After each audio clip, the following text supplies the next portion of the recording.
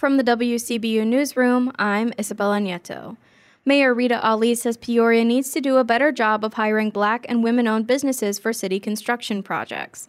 Data presented at the most recent City Council meeting shows Peoria is struggling to reach its own equity contracting goals. We're doing fairly good in workforce, requiring workforce goals for our contractors, but when it comes to actually issuing contracts, prime contracts and even subcontracts to minority businesses, we have a ways to go.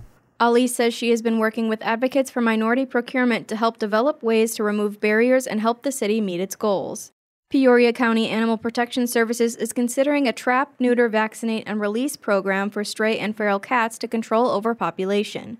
That means capturing a stray cat, neutering or spaying it, administering a rabies shot, and returning the cat to where it was found.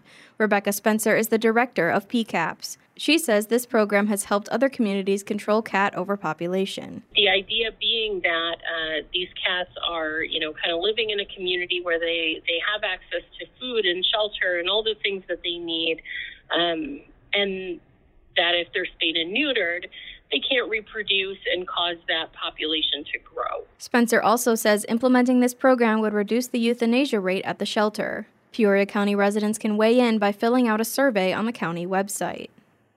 More than 100 years after Madam C.J. Walker and Annie Malone created their beauty companies, their descendants are meeting in Peoria. Alelia Bundles is Walker's descendant and an author of a book on her life. She says the legacy of both women is evident in the beauty industry today. There are people who are still mixing up formulas on their stoves, and it really does create opportunity, financial opportunity and independence for women of color. So that is a great legacy that both women can share. Bundles will be speaking at a lecture series at the Peoria Riverfront Museum this weekend. She'll be joined by James Agbara Bryson, a descendant of Malone, a one-time Peoria resident.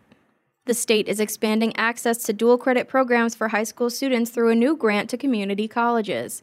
$3 million will be distributed statewide. Illinois Central College will receive just under $150,000 from the state.